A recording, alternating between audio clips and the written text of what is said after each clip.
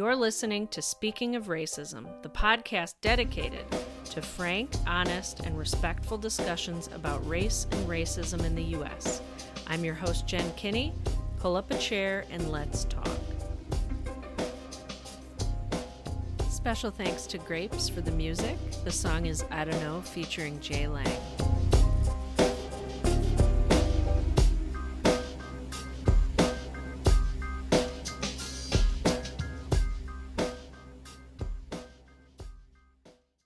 You are listening to the very first episode of Speaking of Racism, so I'm excited about that, but I'm even more excited about my guest today. My guest is Noah Lomax, and he is the inspiration behind me even starting a podcast where we talk about race and racism in the country. So when I found out that he wanted to come on the podcast and be a part of this conversation, I was ridiculously excited about it. Today's conversation, we're going to get to know Noah a little bit. We're going to find out what it was like growing up and living in Chicago, what inspired him to get more involved in anti-racism work. We're going to talk about Black Lives Matter, schooling, all sorts of good stuff. But we're also going to talk about this situation in New Jersey with the wrestler Andrew Johnson, who was forced to either forfeit a game or cut his dreads. So stay tuned. We've got a great show for you guys. I'm so excited you're here, and I hope you enjoy. All right, so today I am welcoming my friend Noah Lomax. He is actually the reason that I even started this podcast. So welcome, Noah. Thank you, Jen. Now, we met online through Facebook. And, you know, for everybody who hates social media, I would say that if we use the platform well, we can do some really great things with it. What's your experience with social media or your opinion in general about social media these days? I think social media typically is great for the world in the sense that it's connecting people who would have no other ways of connection outside of, you know, their states, their cities, their suburbs, their normal surroundings to communicate with others. It's an amazing tool to make the world smaller. So I echo those sentiments about it, that it is great in that aspect. I do know that it has damage that can come from it. Most people meeting up who shouldn't, or most people getting together to conspire and things of that nature. But for the most part, in using it the way I do for what it's worth, it is one of the greatest tools to humanity right now. Yeah. And I mean, I really feel that. It's interesting, since I started the podcast like 6 months ago, I've met and been connected with 7 different people who want to come on and have conversations. And so to have connected with them on social media when social media gets such a bad rap, and then to be able to call in and phone in from all over the country or potentially even the world is, to me, just an amazing thing. Truly. So I love that about social media. When did you start really getting involved in anti-racism work? My first jab at it, I believe, was me, I guess, trying to actually become more political. And that was 2015. Okay. Which I think is right around the time that Black Lives Matter started to up the ante on what was going on with blacks and the police, policing issues that started to just befall America, hit after hit after hit. What ended up happening was I helped out an organization here in Chicago. It's called the People's Lobby. And inside of the People's Lobby, what they try to do is get people to understand how great your vote is, where does your vote go, what really happens in the government in America, from local to the higher end of the spectrum of who you're going to vote for. And in this organization were people of every race, every religion, every walk of life, every color that you could imagine. And in this meeting, they actually were the people more focused on Black Lives Matter than the outside of Chicago, anyone that was not inside. Which was ironic to me because most people who marched for Black Lives Matter were just people who would show up, but not people who would orchestrate what was going to happen with that particular march, is what I started to see. So I saw the duality of people just picking up a T-shirt or a flyer and just marching with it, compared to the tens of 20s of people who would have discussion after discussion on what we can do to make it safe before we go out into the street to advocate for change. So when I saw that duality, that's when I decided that it was time for me to actually take a stand on something.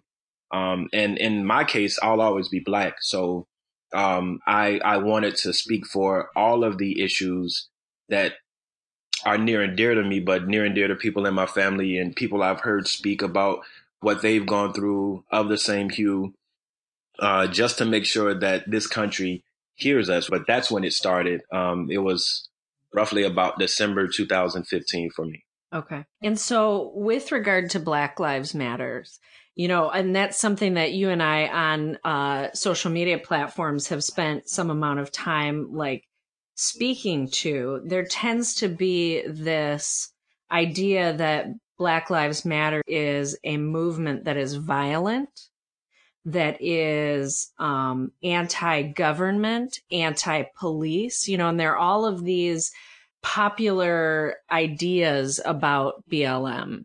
So can you speak to that? Certainly. In the mindset of most people, it is no different than the civil rights movement. In a sense of why they believe it's violent, why they believe it's just rhetoric, why they believe we're talking about something that we shouldn't talk about. The idea of Black Lives Matter is no different than any other life. And I know we've spoken this into the ground. It's no different than saying, hey, there's someone's house that's on fire in the neighborhood. Well, the rebuttal to that for most people, how they rebut Black Lives Matter is, well, my house isn't on fire. So that means that no houses on this block should be on fire. I'm just going to take it from my own view. Maybe the windows in my house are tinted so dark that I can't see anything outside of where I'm at, and I'm okay in this comfort zone. So don't tell me about the house that's down the street burning, because it's not mine. When it comes to the violence of it, they believe that even the march that Dr. Martin Luther King did, even though it was nonviolent, was violent to how people thought about the race relations between blacks and whites during even that time. So it's nothing new. It's just literally being mirrored. They believe that Black Lives Matter based on this one incident in Texas, which we don't have all the facts upon, to say, well, if one person was shooting at police, then that means that all Black Lives Matter associates or affiliates are going to start anting up guns for themselves and going after police as well. They believe that that's like the Black Panther Party, which they, didn't like the Black Panther Party either. So whether it was nonviolent of Dr. Martin Luther King or just to hold down your Second Amendment right of the Black Panthers, somehow, some way, it's been misconstrued to believe that we're going to take up arms and become pretty much how the KKK has ran this country, which is to lambaste people of different hues to make sure that they don't get anything for themselves, to scare them so that they can stay in their place. I believe the underlying sentiment is that Black Lives Matter is going to do that to white people, or that's how most white people feel. But that's not true. We're literally just saying, in the sense of this country, since we've all lived here for hundreds of years, even though it's still a young country, we're no different than anyone else. We're not saying that we're better than anyone else. We're not saying that genetically we're better. We're not saying pridefully we're better. We're not saying we have a better culture than the rest of Americans that live here. All we're saying is, in a sense of what's going on with police and with Black people, considering all of the years that Black people have been in America, to compound it from slavery to now, and from how police have been treating Blacks based on that same system, there has to be something better for us so that we can have a talk, at least, because we've talked about what's happening with Black people in this country. And Black Lives Matter only got its foundings after so many police instances of unarmed Black citizens having their lives being taken by cops. That's all. And we should matter. Like, we're not saying we're going to rewrite civil rights. We're not saying that we want to reconstruct America from how it's been. We're not saying any of the aforementioned. We're literally saying that we matter. That's it. We don't want more. We don't want less. We don't want to change the society at large. We just want to matter. Right. Well, and there's I mean there's so many directions we could go with this because, one sticking point for me is data. I think data is a really helpful and really important tool in these conversations. Let's look at police brutality against people of color. Let's talk about, what is the statistical truth in this? Because so often, like, you'll see these people using statistics to discredit BLM by, saying, well, actually, statistically speaking, more white people are killed by the police. But they're not taking into account the fact that that has to do with population. So percentage of population, hands down, people of color are disproportionately affected in this way, right? But where we see this manipulation in the media and by people who, some know darn well what they're doing. And then some who are just like ignorantly taking up whatever they heard from somebody, somewhere and putting it forward. But I think it's important to discuss the numbers behind it. Yes. Yes, it is. But I do know the sentiment of the arguments that still, even with data, goes against the principle of what Black Lives Matter is just literally trying to say. And for those people, like you said, I don't think there's anything else we could say or do. It's pretty much cognitive dissonance at that point where there's nothing we can say to filter through the insurmountable ignorance that one would have to have in order to say you feel justified in your own beliefs. But then secondly, you negate actual data as proof to what someone is saying. Right. So we're not taking it from a standpoint of how one feels, but it's not the subjective feeling. It's to be objective. And that is still one of the biggest gripes of fighting for Black Lives Matter to this day is that, even when we come objectively, we're still not heard. Right. The thing that I find revealing, I'll say, is that, a lot of people will talk about gun control and gun rights. And when people bring up the stats about, like the US is the most violent with gun deaths and all of these things, people are really quick to say, right, but if you compare the US to France based on population, the percentages are actually worse in France than they are in the US. And so but they're not willing to take that same data with police brutality against people of color. And that is revealing, right? Yes. And I think, like you said, this cognitive dissonance is a challenge. Like, what do you do with that? How do you know where to invest your energy and get involved and then where to just stop? Good question. Normally, when I'm having a discussion, I'll take our mutual friend Charles's page for the example.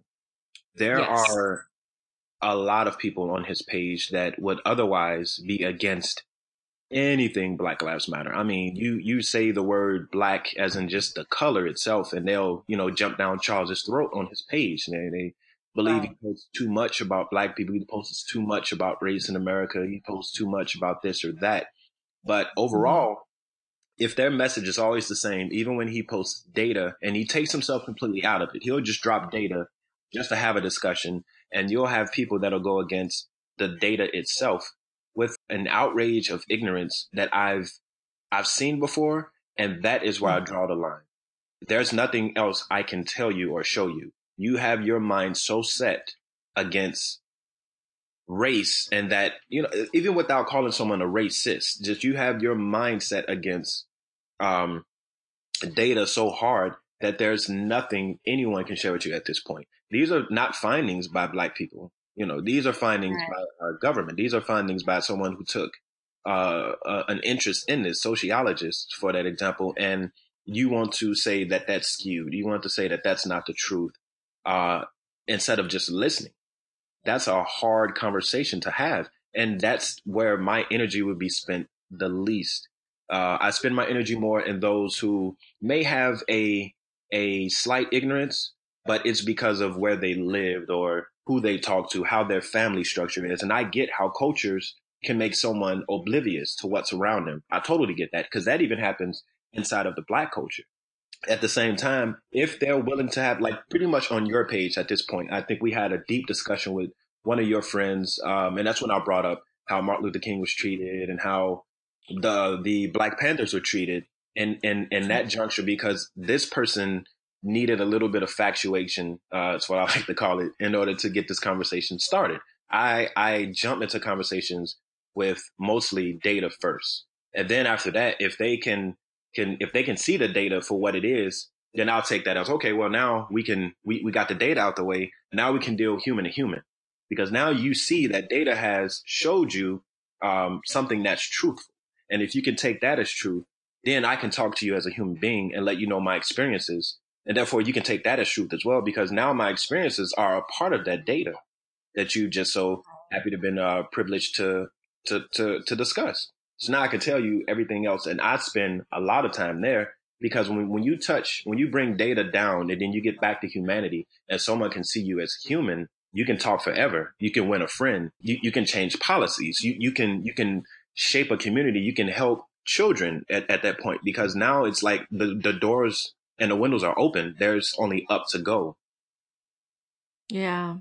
And that is so powerful, because like I sit here and I think about this from my perspective, and my perspective is a white woman who grew up in these predominantly white spaces, who was totally oblivious to so much.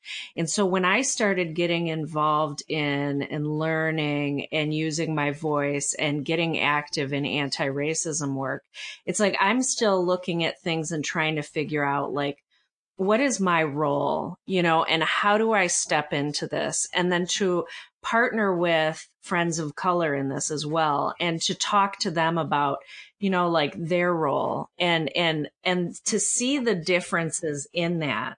It's poignant, but it's also really frustrating to me as well, because, like I want your story and just who you are as a person to lead.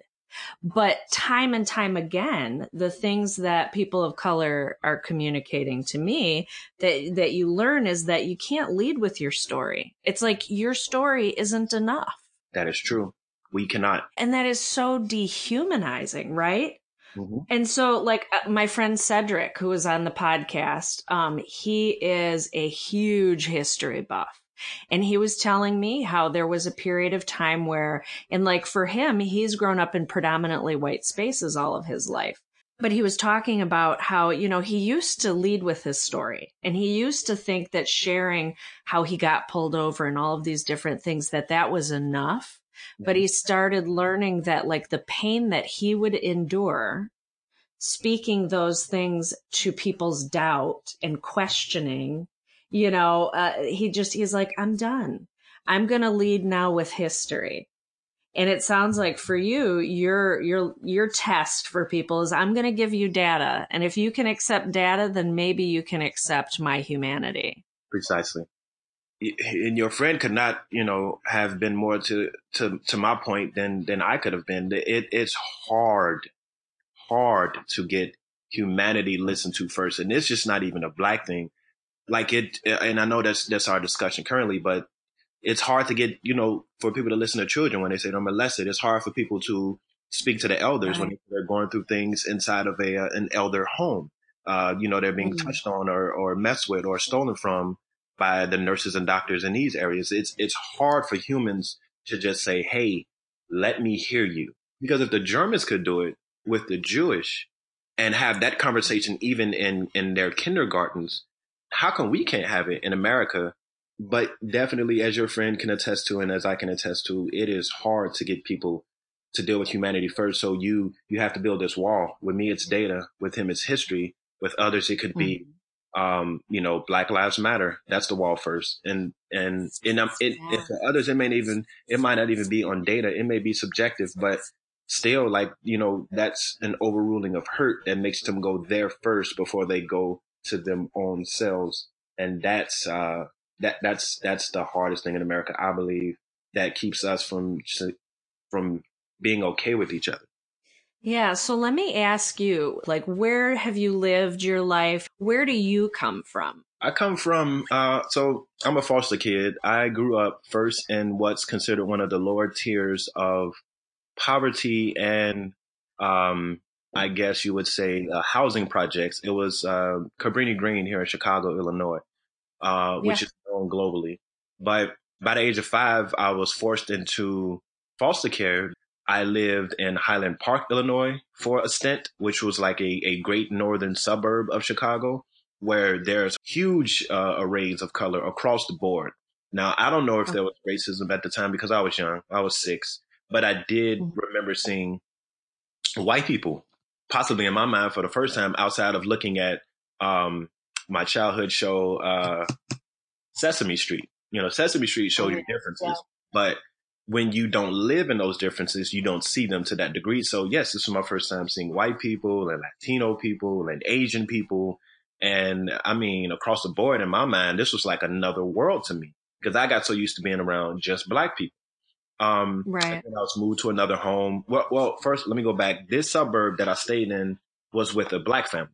And though predominantly I was with black families in my foster care, um, that's all I knew and could attest to. This was the first time I'd ever seen a difference in humanity. And that's when I started to understand humanity a bit differently. It wasn't until I Mm. lived in my last foster home that I saw the differences in how police treated black people as compared to any other race of people that I had seen before as well. And that was my first start with police. Actually, we, at this, I was maybe 10, and we were just playing basketball in the alley, thinking nothing of it, you know, just what teenagers, preteens and teenagers do. We had a crate affixed to a telephone pole so that the ball can go inside. And, you know, that's what we do. We all wanted to be Michael Jordan since the Bulls were winning in the 90s. So Mhm. squad car rolled up on us, and you know they pretty much frisked us, had us place our hands on the squad car. I had no idea what any of this was called. You know, during this time, I thought police did this to everybody. I thought police investigated to this degree across America. I had no idea this was just us because we had no weapons. We had probably the loosest fitting clothes that you can wear because we were all super skinny. So it wasn't like we had any weapons on us that you couldn't see. You know, like our shirts were loose, our shorts were loose. No one had pants. No one had any, you know, hoodies or, you know, anything that made us look criminal. This was the dead of summer, so it's hot outside, shorts and a t-shirt. But I was saying all that to say like how I grew up. To get back onto your point, I grew up predominantly in black neighborhoods, uh, but in high school we had a day where you get to exchange high schools with another high school that was participating. And for us, I went to Dunbar, which is historically black high school, and we participated with Naperville High, which is a high school that has super rich people of all colors. Now, of course, the majority were white, but you had your Asians, you had your black students, you had your biracial students.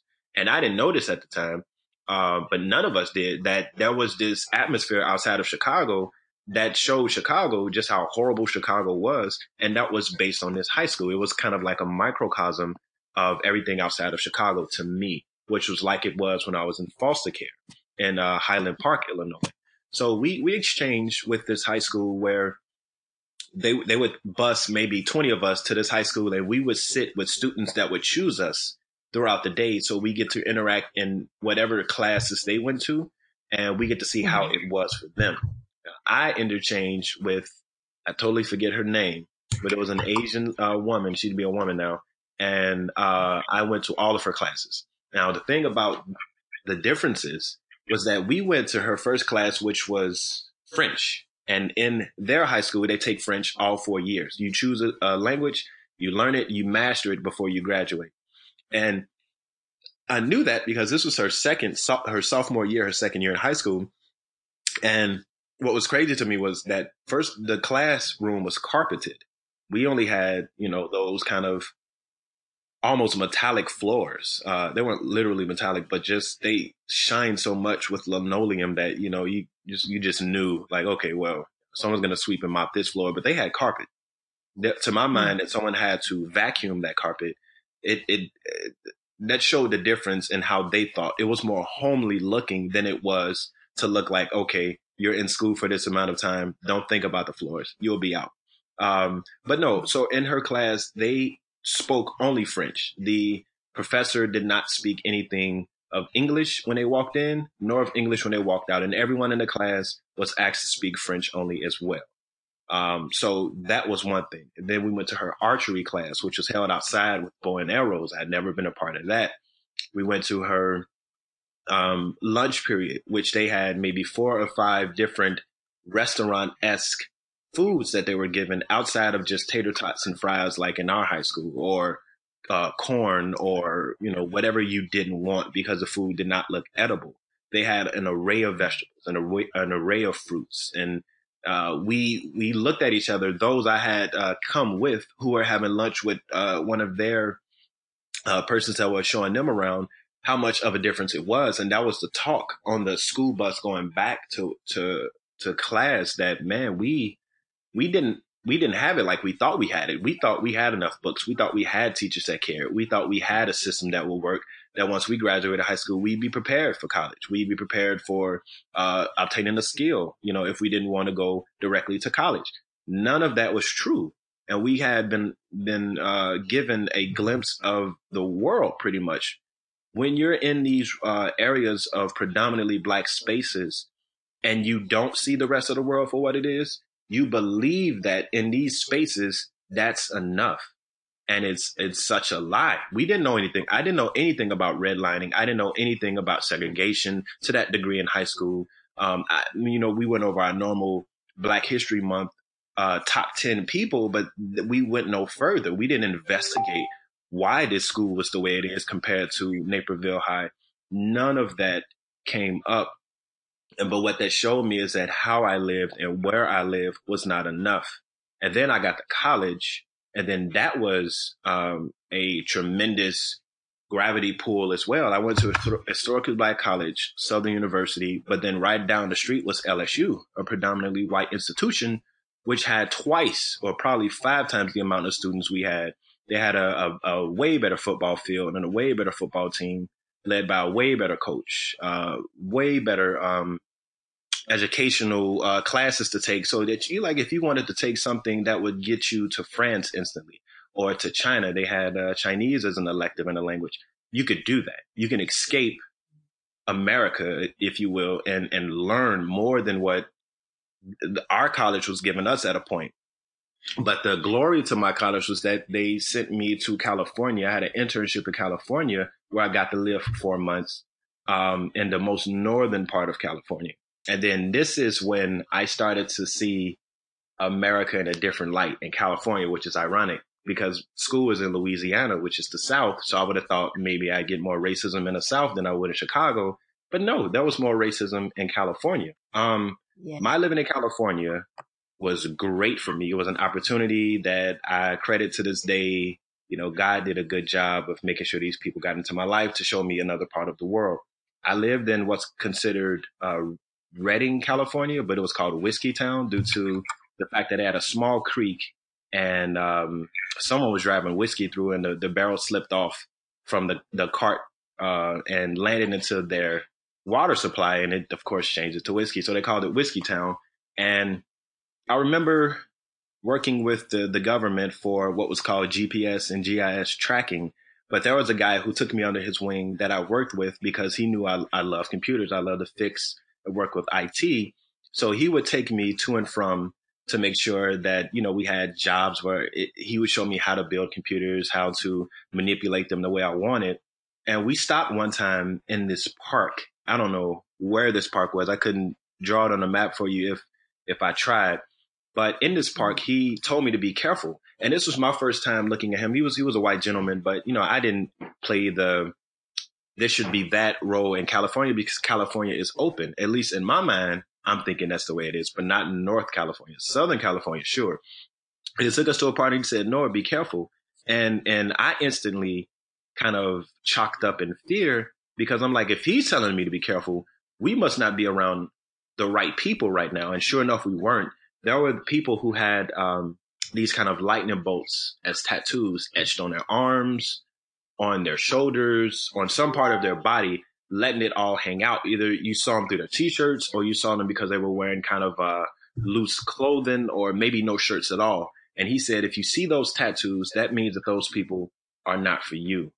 And for him to tell me that as a white man in an area where he didn't have to tell me, or to my ignorance, something could have happened to me. But when he told me, I stayed back from the rest of the party from that day forward, because I started to see the tattoos and I started to see how people were looking at me. And I was the only black person at this in particular junction, which it didn't matter to me at first, because I don't look at myself like, okay, now I need to see my color first amongst a lot of white people until he gave me the reason to be cautious around this many white people. And that to me was what started me on a path to wanting to understand why race mattered in America. That was the initial start. But I didn't get into it, of course, politically until 2015, but that was 2004. And I had a huge talk with my mother when I came back from California that day, because I had no idea. And she worried about me going south. And I told her, like, yeah, I'll be just fine. Not to the ignorance of I didn't understand what racism was, but because I would be just on that school's campus. I didn't go off campus that much unless we were going, somewhere fun with friends, but we weren't subjected to that where you could see, I forget what these two lightning bolts stand for, but it's pretty much with someone who likes swastikas, but they don't put swastikas on themselves. Someone who may like white nationalism, but they don't scream it out. They have the tattoo form. These were those people. So I was around people who were hell bent on not liking anyone of color. That's scary. Wow. That is scary. That by far is probably the scariest thing I've had happen to me in my life without it actually happening. Had he not told me, I wouldn't know. That, because of course we look for people with swastikas. We look for people who wear KKK robes and hoods. We look for that stuff to consider someone racist, but that's not always a telltale sign. It could be someone that sits next to me at work without me seeing their tattoos, because of course they have to wear the blue collar or the collared shirts. I can't see their tattoos. So now it's not just on what you put on yourself, it's your mindset. And to me, it's what's hard to get people to understand, that it's not because people can manipulate changes in government or policies that would put me in jail. It's not that people have this push off of, oh, well, I can't be racist because this person down the street is, because they're bigoted and they've said things to black people that black people shouldn't listen to. No, it's way beyond that at this point. It's a mindset. It's how you are. It's how you practice what you truly believe. And that is even scarier than me seeing the people with the tattoos, because at least the people with the tattoos were open and honest about theirs.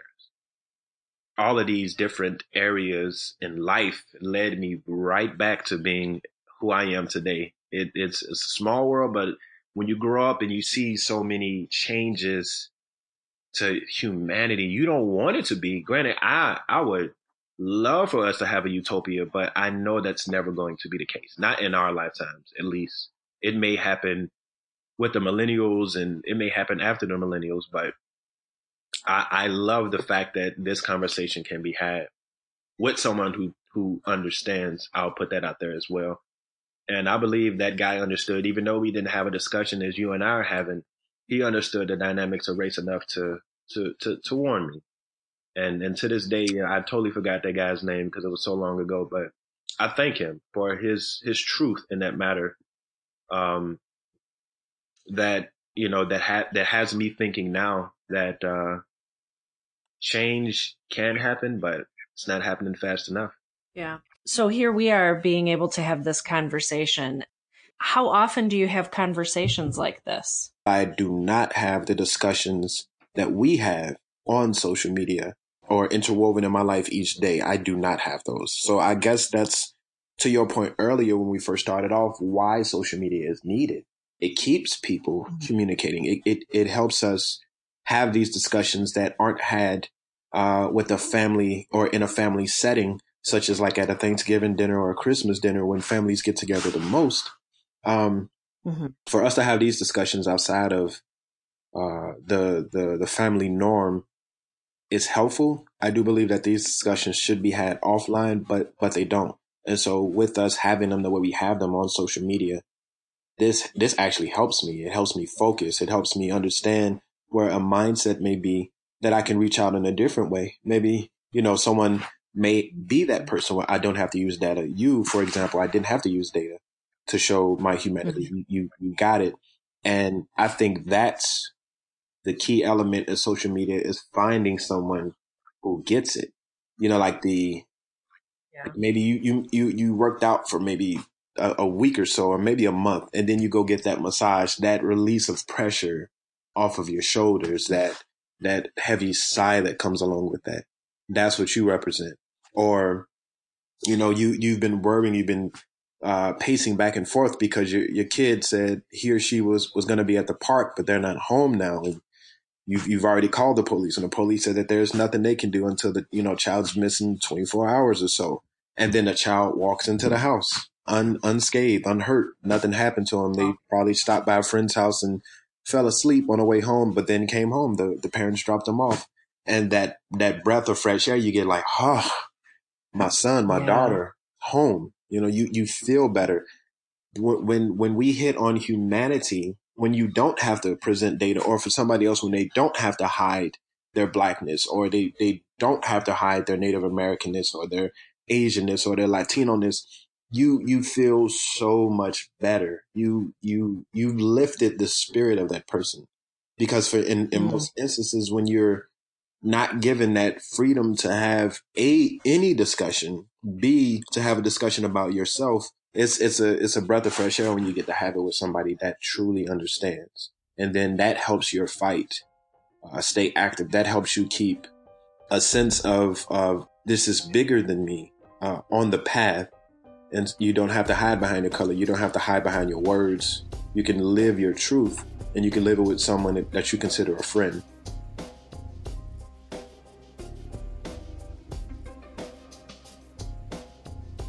And now it's time for a new segment on the show called Speaking of Racism. Speaking of racism, we have a host of ideas and rules built on those ideas about proper clean-cut hair in this country. So from schools all the way to corporate America, we have these rules and regulations in place that tell us and tell others what it means to be clean-cut and proper. The problem is this perspective is set by the majority culture and the majority culture's understanding of hair. Recently, we had a situation in New Jersey where a young high school wrestling athlete was forced to make the decision between forfeiting a game or cutting his hair. He decided that he would rather have his hair cut than forfeit the game. And many of us watched in horror as this young man's hair was cut from his head. Since then, a national conversation has ensued, and it started out with a very hot exchange on Twitter by a sportscaster by the name of Mike Frankel, who initially got on to praise the young man and say he did such an amazing job by putting his team and the game ahead of his own hair. Mr. Frankel quickly learned from Twitter school that his perspective was a little off. And so in this clip, Noah and I dive into that conversation. I mean, he may have black friends. He may have friends with locks. But in having friends with locks and having black friends, that does not give you the understanding of black culture unless you want to seek after that. That's something that you're doing, but that's something he didn't do. And that lack of understanding would make him believe that, it's to this black teen, it's just hair. I'm going to cut it and win for our school, just to hoard around this trophy and have the accolades of my peers. No, that's not what it is at all. Like, the culture of having your hair locked in the first place is one that's significant to that person that's going through that process, because it is a long process. Your hair just doesn't do that overnight. That takes years for it to lock and then to grow that long. You have to get it relocked. You have to get it washed. You have to get it twisted. Some loctician is going to spend 2 to 3 hours on your head just to make sure that you're presentable. But still, the racism behind that is that in mainstream America, in the Fortune 500 companies, locks were not something that you could walk in there with. and that's natural hair growth. So the stigma of black hair, like this referee went and tried to broadcast to everybody, is that it's not acceptable in a lot of places, and on the wrestling floor it's not, though you're just a wrestler, and it has absolutely nothing to do with your hair. This teen will forever have this on his permanent record. Like, this is all over social media. His life at this age, I don't know if he's 16 or 18, this is going to be a telltale moment for him. No matter what job he goes to in the future, they're going to ask him questions about that. Now, it may be learning experiences when they ask him, but he's going to be known as that kid, Andrew Johnson of Buena High School. Your hair rather is what has you mystified by the rest of the world. And this referee has had an issue with another referee who was African American. They had an argument over homemade wine, and this referee ended up calling that black referee the N-word. And that made them fight. They fought amongst each other. They both were expelled for a bit, but he was brought back. And for him to do this again. But the ruling is, if you have hair that's longer than, that's like towards where a collar would be on your neck if you wore a collar shirt, or if it spills out the sides and goes over your ears, or if by the front it's long enough and covers your eyebrows, you have to wear a cap. And he wore a cap. But this referee still on himself said, that's not enough. You have to cut that hair off. So that's like telling, in a sense of locks, it's like telling a Native American, take off the feathers that's symbolic of your tribe and of your people. Take all of that off. Take off your headrest. Take off your native attire, or anyone that still practices the native traditions of their land, of their culture, of their people. You're telling them to stop that. So now you're not okay with their humanity. You're not okay with their culture. You're not okay with their race. You're not okay with that person in general. So that's racism. That's a clear-cut example of it. You can't twist that any other way. For this referee who knew the rules to take a rule and justify it upon himself, to say you're not even meeting the standards of that rule, which he was. It just has to cover you have to wear a cap if you don't want to cut your hair. That's okay. They gave that rule for that. This is, they wouldn't stop someone who's of the Islamic faith from wearing their hair dress because of their religion. So you make this guy cut his hair just because you felt that, he has to obey my rules. He has to be subjected to my rules in order for him to wrestle. But you're just a referee. You're not the rule holder. These are the practices. It's just like, almost like what he did was like calling the cops on someone that's black. Because now you're not obeying these laws that I have envisioned for this neighborhood. You oppose them the moment you step foot inside this neighborhood, regardless of what you want to do or who you're visiting. You're black in my neighborhood. I'm going to call the cops. This is how I justify that you shouldn't be here. This is how I justify you shouldn't wrestle. Your locks, even though you got them covered up, which is by the rule, I still want to manipulate how that ruling is set. So abide to me. Well, and it's interesting too, because for me, as you know, a white woman, I wasn't very familiar with locks at all. And over the years, I've learned, and one of the things that I would really like more spotlight on in particular are these policies of schools that are preventing kids from going if they have locks because of hair length rules. I'm hoping for some big change on this by bringing awareness to the fact that, you know, we have this majority white culture perspective when it comes to hair, to understand that there are these systems in place by people who have absolutely no idea half the time. It's still racism. You know, these are still racist policies. And so, you know, like this kid, I just like watching that video. I was so angry. I can't even imagine what other people were feeling when they were watching this. Like if they have locks or if their kids do, or I have a number of friends with them. That was so heartbreaking and so infuriating to see. And then, you know, you're going to get the people who come online and say, well, the rules are the rules, and there's hair length rules, and there are these rules. And it's like, they just don't even understand that it's based on a concept of majority culture.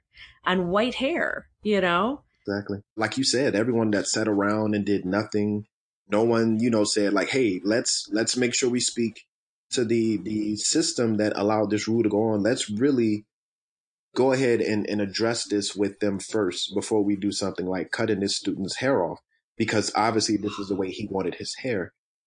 Should we speak about this culturally? Let's speak with his parents. Let's speak with another referee. Let's truly get the rules fashioned, because again, the rule was just that he put his hair inside of a cap, which he did have, and no one said anything. Right. Not his parents, not his teammates, not his coach, not the community that was there to represent this high school. No one said anything, and they have to know him as a person. They would understand that he's not his hair. It's like, just because he wears locks doesn't mean that this is going to be harmful or violate a rule or anything of that nature, because he was within the condition of the rule still. So what more is there to him cutting off his hair for this referee than him wrestling? Because wrestling is just a sport, just the way football and basketball are. And we have people in both markets of football and basketball who have locks that are way longer than his, almost down to their midsection. So what are we saying? Are we trying to justify that locks aren't needed in the world and in instances where we can control a person because they're just fine in sports? They're just fine in certain areas. They're just fine if you're a CEO and you own your own company. But for the most part, this hairstyle hasn't become that offensive. And when did it become that offensive? Because it's just the way our hair grows. We don't knock any other ethnicity for how their hair grows, except that, with the exception of Black people or maybe biracial kids, their hair is going to be curly or extra curly. But if it's not curly or extra curly, then that means that it's the best hair to be had. So should we still wear wigs? Do we have to wear weaves? Do we have to always have haircuts? Like, why do we only have to live by this conditioning of hair? No one cared about, well, people did really care about afros in the 70s. That was people look at it now like, oh man, afros are so beautiful. Not just Black people, but people in general. But it was a stigma back then. That was for a point, that we could let our hair grow and it grows out this way naturally. But even with locks, there are some homeless people here that they sleep on the street so much because there's nothing that can be done to the hair, it mats and it becomes in the form of locks. But that's not true. We take care of our hair just like we take care of the rest of our bodies, just like anybody else would, just in the form of locks. We want that because it has a cultural appreciation to it that, just comes along with us. But yeah, you hit the nail on the head. I wish more people would have got up in arms about what was going on there before that referee decided to have his way.